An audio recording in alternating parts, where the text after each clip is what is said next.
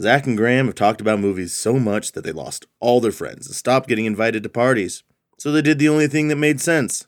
They put a cheap microphone in the old blanket fort and decided to bring the party to you. This dude, guess what I saw?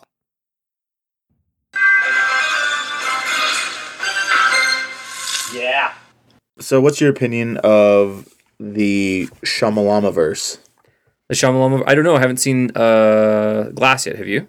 No, I haven't either. Well, we need to go see it. Of course. But Okay. how do you feel about the Shyamala twist? That there was a twist. Well, that it's like, oh, it was planned all along. Like, Oh, is that the story that it was the plan all along? that's what he's saying. He's like, Oh, I didn't know that. because Unbreakable was filmed in the year 2000, Yes. and they're like, oh, I just want to do a more realistic take on superheroes. Superheroes. Yeah. Because he's a big superhero fan in real life. Shyamala, Yeah, Shyamalama. Just like Yeah. Mr. Glass. He is Mr. Glass. Mr. Glass. No, he said when it first came out in 2000, this was like X-Men time. I think Amazing Spider-Man was the year after that. Okay, yeah, it was around that time. And he was like, oh, and Don't all forget these... Blade. Well, Blade was the pioneer. Actually, Howard the Duck was the never forget. Actually, I think Batman was the pioneer, like in the 40s or something. But anyways. Okay, nerd. So, anyway, he says all these superhero movies, which is kind of funny that his perspective on superhero movies was that it was flooded, like in the year 2000, it was flooded with superhero movies. Right, yeah. You know, Because what, you had some Blades, you had Spawn, I honestly think it was like X-Men. X-Men. I mean, Batman Begins didn't come out until Oh, well, yeah. 2005. But you did have the 90s Batmans, the Tim Burton Batman. Sure. It's just, it No, doesn't... it's weird. Yeah, it's funny From that he's... our perspective, from our perspective. the age of superhero movies Yeah. hasn't come to fruition until the last 10 years. Yeah, exactly. Iron Man 1. Yeah, 2008 was Iron Man's. Yep. So he said that he wanted to do a more realistic take on what a superhero movie would be. And he said, like, I could totally see this becoming a trilogy. But obviously, it took him a long time to live up on that. I think like 16 years. It came out in 2016, 2017. Well, and the thing is so I do a lot of writing, right? Writing? Writing, like writing with a pen and pad. Gotcha. Yeah, I was Like on your laptop. I'm in a lab, actually, usually writing with a pen and a pad. God. I can't figure out the rest of those Dre lines. Trying to get this damn label off, like Dre fell off.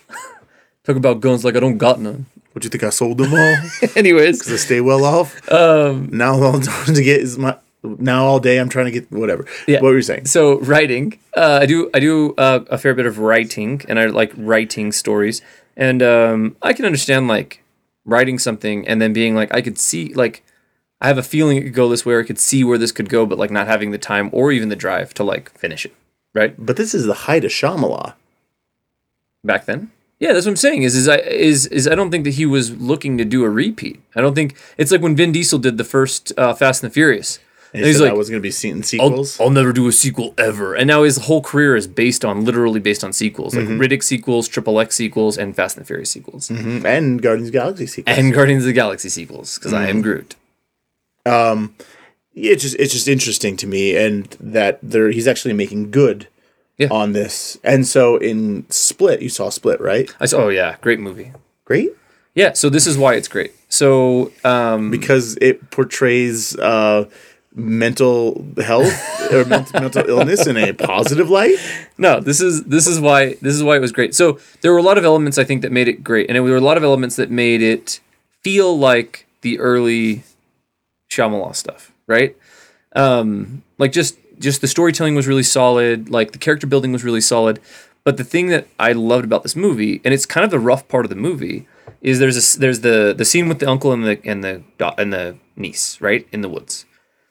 And I'll walk out of a movie. Like, I don't care. Like, if a movie crosses a line for me, especially when it comes to that scene, I'm out. Like, I don't have any desire to sit around for something like that.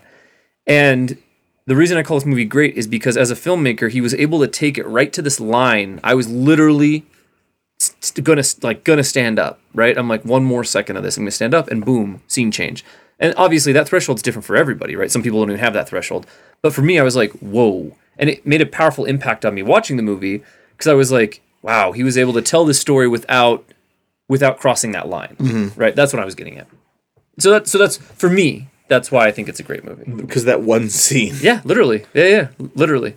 And, no, and all the other elements I said. Like I said, there was a lot of really good storytelling, really really good character development, a fun world, but that feels like our world, but just displaced. I think he did this really well as in what was not Shape of Water, Signs. not Signs, the Lady in the Water. Lady in the Water. So I wasn't a huge fan of a lot of the characters in that, but the main character, the one that what's Paul his name? Giamatti. Yes, Paul Giamatti's character, and then the way that the mermaid world or whatever worked with our world, how it's definitely our world, but then it's like just different. I don't know. He does a good job with that, and I feel like in Split in particular, he had all of the elements come together.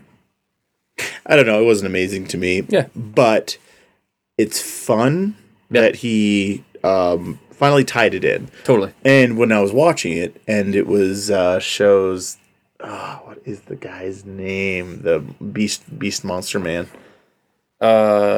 Professor Xavier. Yeah. So Mr. Tumnus. Yeah. Is sitting in the mirror, and it starts dropping the Unbreakable music. See, I didn't pick up the Unbreakable music. I did. Okay. And I was like, what is this? Because I was in the movie with my girlfriend, and I was like, what's this music? What's this? Is this Unbreakable? Is this Unbreakable? Is this in the Unbreakable universe? And I started losing it, and I was like, that's fun, but also it's not, I don't know, like, because it's not, you look at Sixth Sense. Yeah. You look at Sixth Sense, and his twist was intertwined in the entire movie. Right. I see what you're saying. Yeah. Unbreakable. We'll take it just to the predecessor. Right. The twist that Samuel. Yeah. Sammy L.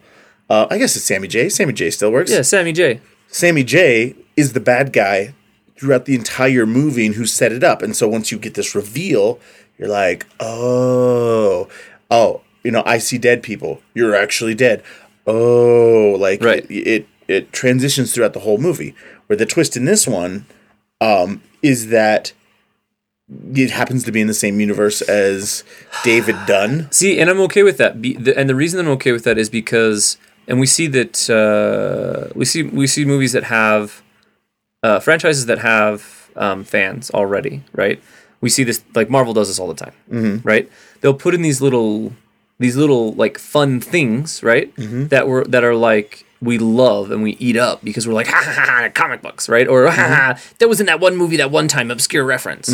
And I feel like the twist he was playing on definitely wasn't as intricate as his twists usually are. Because there were other twists in this movie though, as well in Split. Well, nothing that you really didn't kind of see coming. I don't agree. Like the fact that the Beast was actually like superhuman.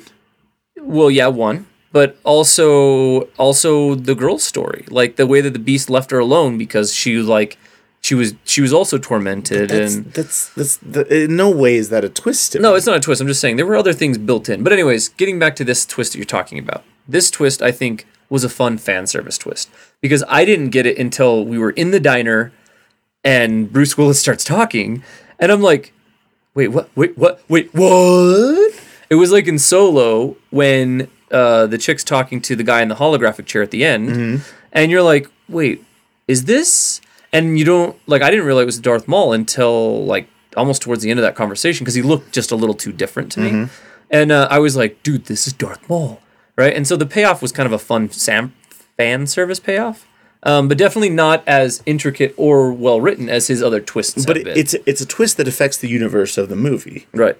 But really has no impact on that current movie. Said movie. The twist doesn't have any impact until Glass. Yeah. By the way, we need to go see this thing. No, we said that already. Let's go on Tuesday. We should go next Tuesday.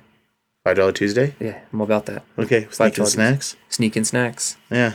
Maybe full course meal this time? We have snuck in extra large pizzas before.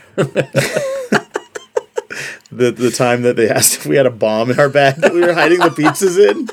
Yeah, that was good. That was really good. Oh, I was sweating. It was like I popped a Molly. Speaking of Bruce Willis, Dude, guess what I saw? What'd you see? Die Hard. Oh, dude. Die Hard. It's not even Christmas time. You watched the best Christmas movie ever. Best Christmas movie ever. Maybe tied with Muppet Christmas Carol.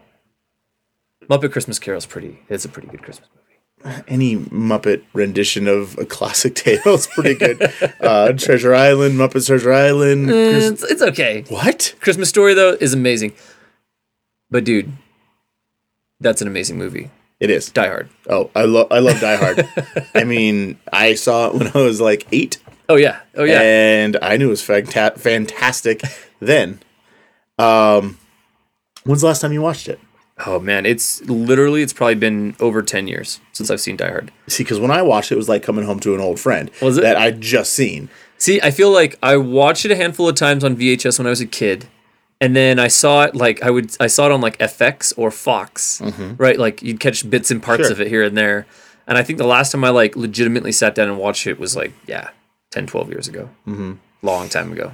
Yeah, no, I mean, it's just, it's satisfying on all levels to me, like from the story arc to just wanting to get that action fix to the funny, like it did funny like Marvel does, but in I think a really classy amount.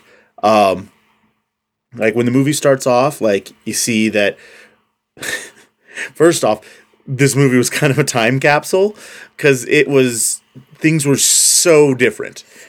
Because this movie was like early 90s, late 80s, something like that? Late 80s. I think it was like 88 or something. We can fact check that later. But it's John McClane on a plane with a gun. He gets off the plane. Right. Smoking a cigarette. In the airport. Just walking around. America used to be free. I know. It's pretty rough now. I should be able to smoke where I can endanger everybody, right? Not just myself. I should be able to bring a loaded firearm onto any flight. Oh, any flight, right? Any flight. I mean, like, I'm there for everybody else's safety because this is America. So anyway, it was just kind of interesting. Gas prices like 74 cents on one of the billboards. But anyway, he gets into the limo. You can tell there's some tension between John McClane, Bruce Willis's character, and his wife, who he's going to go see. Right, because it's why he's in town, right? Or is he coming back from a case, or is he visiting? No, he's visiting because he lives back in New York. Yeah, because things were a little terse with them. Because I think in Die Hard 2, they're broken up. They're no longer together. No. Or is that Live Free Die Hard?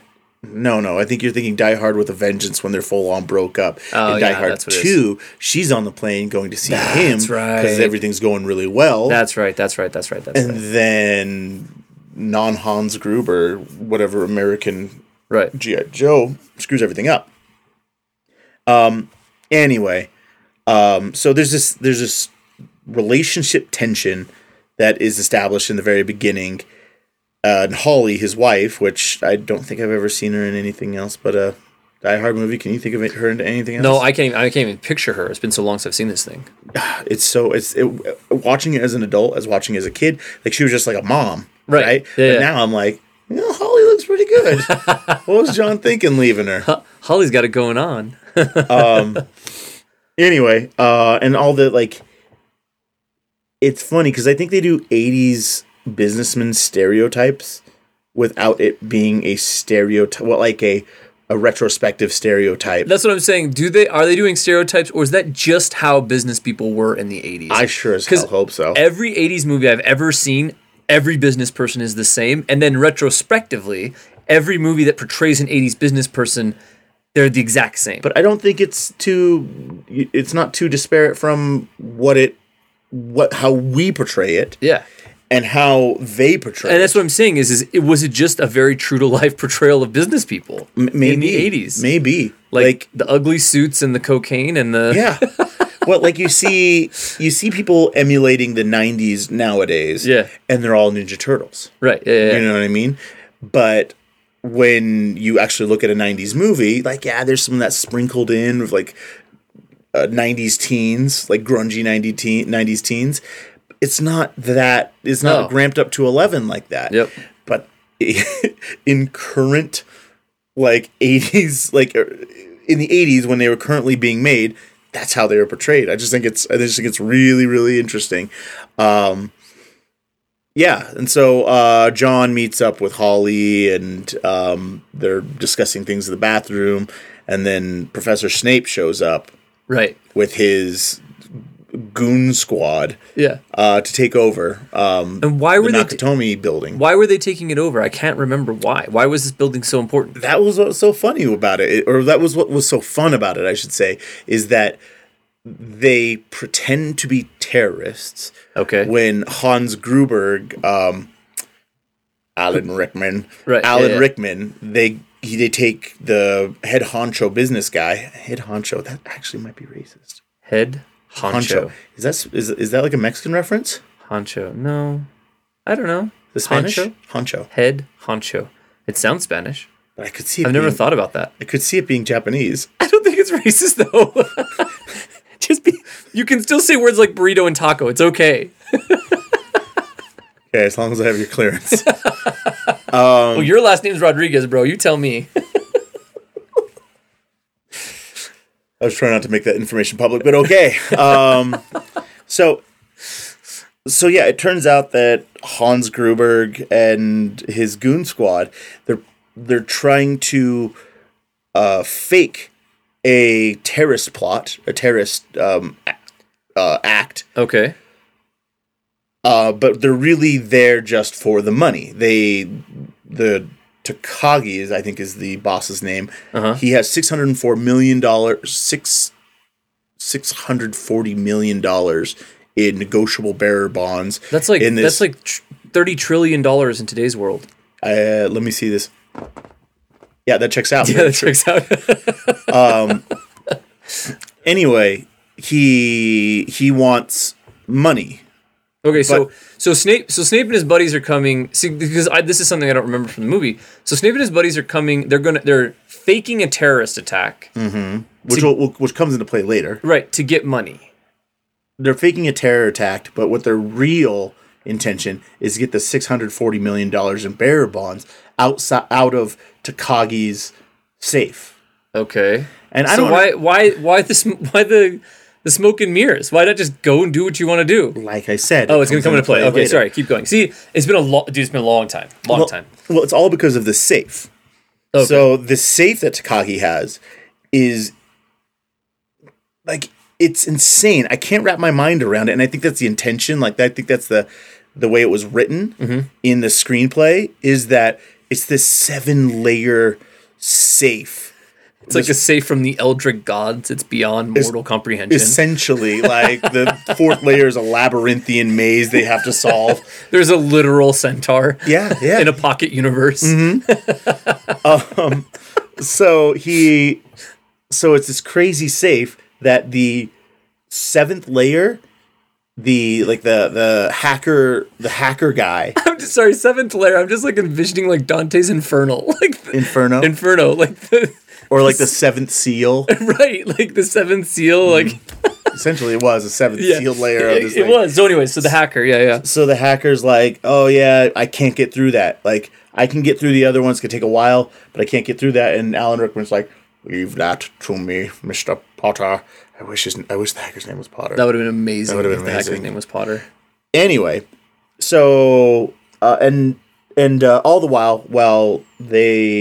while Hans Snape is coming in and causing this ruse of a terrorist attack or terrorist plot, John McClane hears this, and so he kind of hightails it upstairs to kind of assess the situation, and he sees Takagi talking to Hans Gruberg, and Takagi's like, I can't help you, I don't have the keys to the safe. And so Hans just, boom, pops him right there. This feels to me like a terrorist act. Not just a heist. Why? I don't know. Just keep going. So anyway, so Takagi gets killed, they go up to go hack it, like I said before, and then it's like a good 45-50 minutes of just John McClane shenanigans. Yeah, that was the thing I remember about this, because I think I'd seen this well after I'd seen Home Alone, right? Like the first time I'd seen this movie. Interesting. And so, like, to me, I was just like, yeah, get them, get the bad guys with your cool traps. Hit him with the pipe. Hit him with the pipe. Exactly. I remember as a kid, like, I always wanted to be in it. Like, there were a handful of movies when we were kids, right, where this, like, that was kind of the plot, right? Like, kid gets left alone, has to defend himself against the bad guys, and creates all these, like, amazing traps and defenses. Yeah, and like I was always trying to make like tripwires and stuff like that. And Die Hard fell into that category for me because of these shenanigans, right? Home Alone was after Die Hard. Oh no, me seeing it though. I saw Home Alone before I saw Die Hard. Yeah. I just wonder, was this somebody's like, it was also a Christmas movie. You know what Home Alone is? Home Alone is, when they like make John McClane in the younger years? No, when they make like Kid Bop albums and they take like popular songs? Yeah. Home Alone is the Kid Bop. Die Hard. I like it. Yep, that's amazing. But yeah, it's just like, it's a good, I mean, and while all these, it's not just like padding the runtime, as I felt. It's not padding the runtime, because during this, he's getting contact to the outside world, and it's just everything's not going right for John McClane. Yeah, because he's like talking to the cops down, because the cops are there by this time, right? Well, to just get the cops' attention, he was able to get a radio. Yeah, and he like called threw somebody out the window or something. Well, he called in a mayday. Okay. And somebody's like, "This is for emergencies only," and he's like, "This is an emergency." He's like, "I'm going to report you if you don't call 911." He's like, "Go ahead, send the cops over, send the everything." Anyway, send a cop over, which is Carl from Family Matters. Yeah, and he becomes John McClane's like buddy on the outside, right? Yeah. They become buddy. Mainly the way to transfer exposition between the 2 points of views. Yeah. And then it's so sad because then Carl had to go home and deal with Steve Urkel trying to scam on his daughter the whole time. Yeah, after his brave handling of this situation. Oh yeah. Then he has to go home and deal with that. He's an American hero, patriot. Does everybody have story arc or like character arcs in this? I don't know, man. It's been too long. Yeah. I'm just thinking, because Carl, he hasn't, I think he's on the beat that he's on because he accidentally shot a kid and he can't draw his gun anymore. Okay. And in the end, we see him draw the gun on the big tall, the brother of the guy that John McClane kills and writes on a sweater, "Now I have a machine gun." Oh, yeah. And then like throws him through a window or whatever. No, he never throws him through a window. Oh, I thought he did. No, the blonde guy's brother, the blonde guy that says ho ho ho. The ho ho ho one. He didn't throw him through a window? No, he just kills him in an unfinished and then upstairs. Leaves him. That's right. And then he puts him in the elevator, sends him down. That's right. And then he writes ho ho ho, or "Now I have a machine gun, ho ho ho." Very sexist of him. Well, listen, he had long blonde hair, blondes, Scandinavians, men. He doesn't see gender. So anyway, so the blonde guy's brother, who's also blonde, Carl pulls his gun on him. Right. Completing his story arc, or his character arc. Right. John McClane, realizes he cares for his wife. Right. They're going to work it out. Yeah. Holly realizes that even though John can be a jerk, he's there for her. Dang American hero. Mm-hmm. Yeah. Hans Gruberg doesn't necessarily have a character arc. He realizes plummet down. He realizes that he shouldn't have had all this smoke and mirror. He just should have come and grabbed the cash and left. Oh yeah. So wait, pause. One thing I remember specifically about this movie is John McClane loses his shoes. When does that happen? Well, it's actually that in the very beginning. Yeah. John McClane doesn't like plane flight or air travel. Okay. And so he's like his neighbor, the guy he's sitting next to on the plane, says, "You know what works with that? You go home, you take off your shoes, and you walk around, and you make fists with your toes." Okay. Makes fists with your toes. And so while he's cleaning up in in a bathroom, in a private bathroom at Holly's party before Hans Gruber comes in. Right. He took his shoes off. Then everything kind of hit the fan. Yeah. And he took off without grabbing his shoes. Oh. Yeah. But didn't he kill like 20 dudes? Could he not take a pair of shoes from any one of them? And that's also addressed. Oh. The big tall dude who's like 6'4", and John McClane's not that tall. I don't know how tall Bruce Willis is. Yeah. But he goes to steal the shoes off of the guy, and he says, I killed the one guy with smaller feet than my sister. So he tried to put those shoes on. But he couldn't take it. And then there's a scene later where he's crawling away after they shot all the glass out around him with super bloody feet. And I remember that being pretty impactful when I was a little kid. I was like, oh, that's really bad. Yeah. That's really bad. Mom says I shouldn't go outside without my shoes on. No wonder. Now I know why. So anyway, as it turns out, the reason for the terrorist plot is because the last layer in the safe is this electromagnetic thing that can't be turned off. But since the FBI eventually shows up, because they hear about all the explosions and everything, they follow the FBI playbook and shut down the power. Which makes it access. But, this opens the seventh seal. That wouldn't work. Because it would have had redundant. If it's that intense of a safe, it would have had redundancy. Yeah, there'd be a couple of UPCs on there where it wouldn't allow that. Yeah, exactly. So, I understand. But here's the thing. Here's the problem with that, though, is you've now attracted every cop in the city. You've now attracted the FBI. What was their get out plan? What was the escape plan here? You don't think Hans Gruber's got that stuff on lock? I can't remember. He's planned for the FBI. He's planned for the cops. They've planned for retaliation. You know what he didn't plan for? Cowboy. John F. McClane.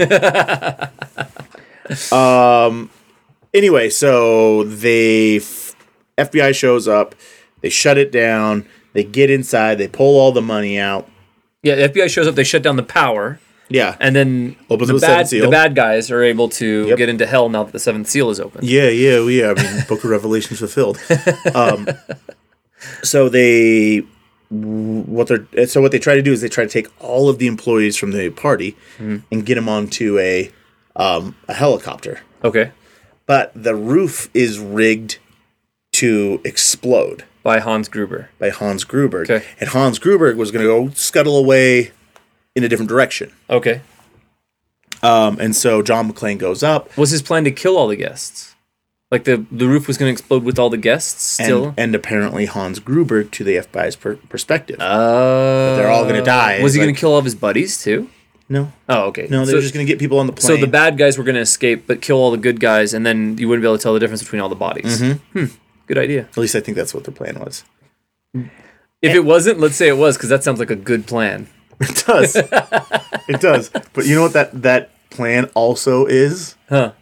It's the plan from Swordfish. Oh, it is totally the plan from Swordfish. I mean, again, very similar movies. They needed a computer guy to hack a thing to get a bunch of cash. Explosions, people. Hostages. Yeah. Fake terrorist situation, smoke and mirrors. It's not actually a terrorist situation. Yeah. It wasn't really. No, Wasn't that smoke and mirrors? Well, no, he did smoke and mirrors, but it was always a bank heist. Yeah. It was always a bank heist. Anyway, so he... so John eventually... there's a standoff with Hans Gruber and John. And he... Sorry, I was just remembering the Bob's Burgers episode. Was it Bob's Burgers? Where they pretty much do this again... where they do the same scene where, like, I think Tina or the one that likes butts. No, not one likes butts. The other one, the crazy one, the one with the rabbit ears. Louise has something like taped to her back because that's what John McClane ends up doing. He tapes a gun to his back. Right, I remember that. He puts his hands up. Yeah, and he's like, "No riding off into the sunset, cowboy. How do you say it? Yippee-ki-yay, blankety blank." Yeah. Anyway, wait, Hans Gruber says the Yippee-ki-yay line? Oh yeah, because John McClane has said it multiple times to Hans Gruber. Okay. I was like, I remember over the radio. Yeah, I remember John McClane saying it a bunch of times. Yeah, because Hans Bruberg. Yeah, Bruberg. Snape was like, This isn't a Western cowboy. Like, no, you're not the plucky hero and such. And he's like, Potter. yeah. And then he goes, yippee-ki-yay, mother trucker. Yeah. Anyway, so then Hans Gruber says it back to him, but guess what? John McClane's got a little surprise for you. Yeah, he's got a gun. And so, yeah, it's good. It's a good movie. It's a great movie, man. It's a good movie. Oh, and one thing I thought was actually really interesting. So, Hans Gruber, he's hanging on to Holly's wrist. Right. As he's hanging outside. I remember that. Yep. And he's holding on. So he's holding on, and what he's got a grip on is Holly's watch. Okay. Now, in the beginning, when John first gets to the office, he says he meets that skeezy super 80s businessman guy. Yeah. He's like, "Hey, John, Holly's doing real well. Everything that we're really taking care of her around here. Cocaina." So he goes, Holly, show him the watch. Oh. And so she's wearing a watch. He's like, it's a Rolex. And so it kind of shows. So anyway, Hans Gruber's hanging on to Holly by this watch. Yeah, the watch which is tying her to this building. Exactly. Yeah. And then the watch breaks. Right. And Holly's saved. Yeah, She's not going to get pulled down. And it's got to be for a reason that it's like symbolism of like she's broken her ties by letting go of this company or breaking ties with this company. Right. She will be saved. This evil corporation was trying to pull her into hell after they broke the seventh seal. Because money is the root of all evil. Mm-hmm. Yeah. And John McClane saved her from that eventuality. You could go that deep, but I just think it's a pretty easy parallel the thing that took Holly away from John is now broken. Yeah. Anyway. But honestly, man, it's such a solid movie. Yeah. For years, I've been making the joke that it's like the best Christmas movie, right? And I don't understand why it's a joke. This is why it's a joke. First off, everybody says it now, right? Yeah. Secondly, the other reason is because I haven't watched it in so long. Mm-hmm. Like, I need to revisit it. That's for sure. Yeah. Because it's been a minute. It's been a minute. What's the last Die Hard movie you watched and when? Oh, dude. Live Free, Die Hard, bro. Hasn't there been two more after Probably. Live Free, and Die I don't Hard? care about either of them. I don't care about any other. The first one and this one. And Live Free, Die Hard are the only ones I care about. I love the first three. Yeah, you're right. The first three are pretty classic. I think the first three But dude, Live Free, Die Hard is so good. It just like hit at the right time. No, it's the worst one. No, it's so good. Because it is PG-13. It is PG-13. And so the Yippee-Ki-Yay is like covered up by a...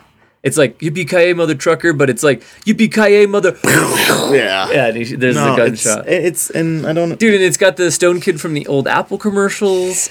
You know, when you talk about a period piece... That movie is a period piece. That movie is also a time capsule. That's after Justin Long's heyday. Was it? I think it's well into his descent. Oh, I don't know. So, what I actually did like about the Live Free Die Hards, I thought the portrayal of his daughter was actually pretty good. Like I liked her character. Is that Brie Larson? I don't know. Is Brie Larson Captain America? Captain Marvel? Or, Captain Marvel? Hold on a second. Fact checking engaged. Live Free Die Hard cast. I'm glad that Google Assistant could come along for this podcast. The cast of Live Free or Die Hard includes Bruce Willis, Mary Elizabeth Winstead, No, and shut up. 32 others. I'm done. I'm done with you. Mary Elizabeth Winstead. Don't know who that is, but I agree. I liked all the portrayals in that. What do you mean? I just liked everybody's portrayal in that. In Live Free Die Hard? You know what my favorite character in that movie is? Guess Which what my favorite character We're talking about 4 or 5 different movies here. What? Live Free Die Hard. Guess what my favorite character is in that one? Timothy Olyphant? I don't know who that is. He's the main bad guy. No, I don't care about that Maggie guy. Q? I don't know who that is. It's the lady that's particularly good at kung fu, and I think they're kung fu, karate, judo, Krav Maga. Krav Maga. No, man, it's I just forgot his name. All the build up and I just forgot his name. The Clerks guy. Yeah, he makes movies. Yeah. What's his name? Oh my gosh. if we ever get popular. Kevin Smith. Kevin Smith. Kevin Smith, because he has the ultimate hacker's lair. Uh-huh. That's what I always wanted as a kid.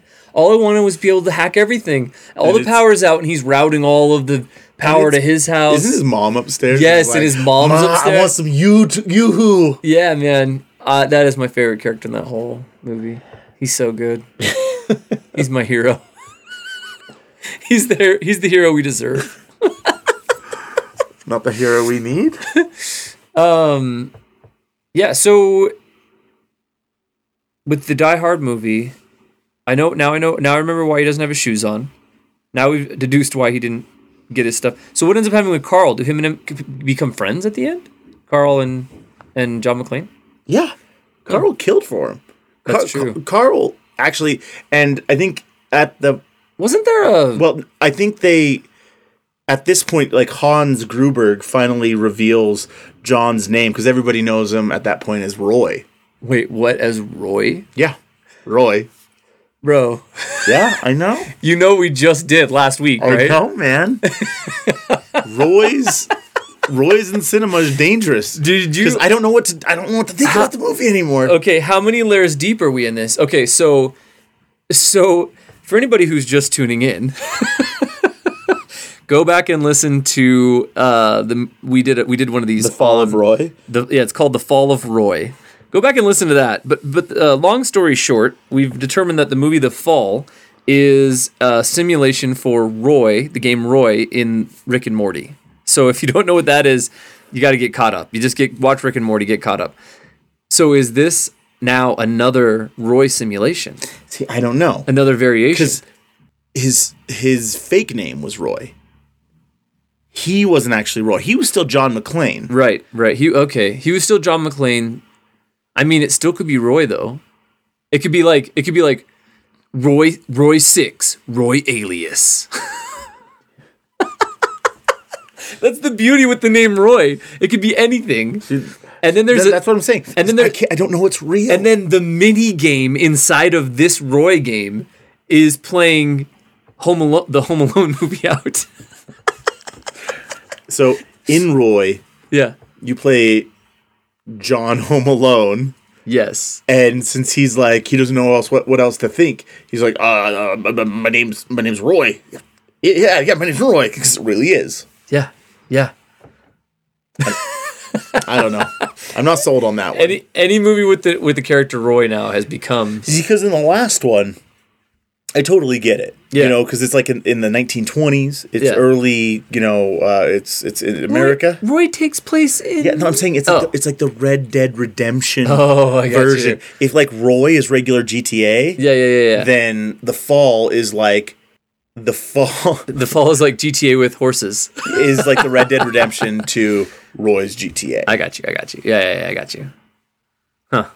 Anyways, interesting theory. And, you know, after watching this, I checked out, you know, the IMDb of Bruce Willis, and apparently they've got another Die Hard coming out. No. Yeah, and it's kind of following suit to what they did with both Sylvester Stallone pieces, like features, like the Rambo. Uh-huh. And actually, that doesn't make any sense. But it's just called McClane. In the same way, it's like they do Balboa and Creed and all these movies where and it's just McClane. Well, yeah, it adopts these iconic names. Or Glass. Yeah. Is it internet rumor or is it like happening? It's announced, and Bruce Willis is rumored to be in it. Well, if they're gonna do it and they're not, I mean, they should just be Bruce Willis. Well, I don't know, man. I'm kind of done with Bruce Willis's John McClane. Like he's got to be getting old.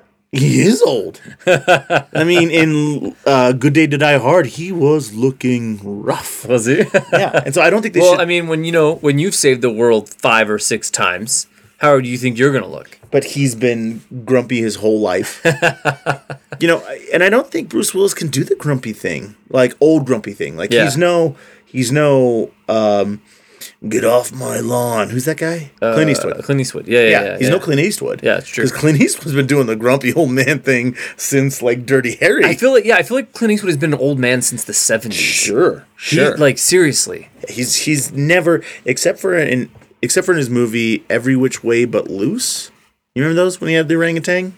Oh yeah, those even in that one he was serious and grumpy. Oh, but that's because we were kids. Yeah, that's true. Well, he's serious and grumpy, sure. Yeah, but he yeah. wasn't like old man. No, he wasn't. I mean, obviously the spaghetti westerns, he didn't feel like an old man in those either. Yeah, that's true. Yeah, he felt young in those. But so I just think they need to remake them.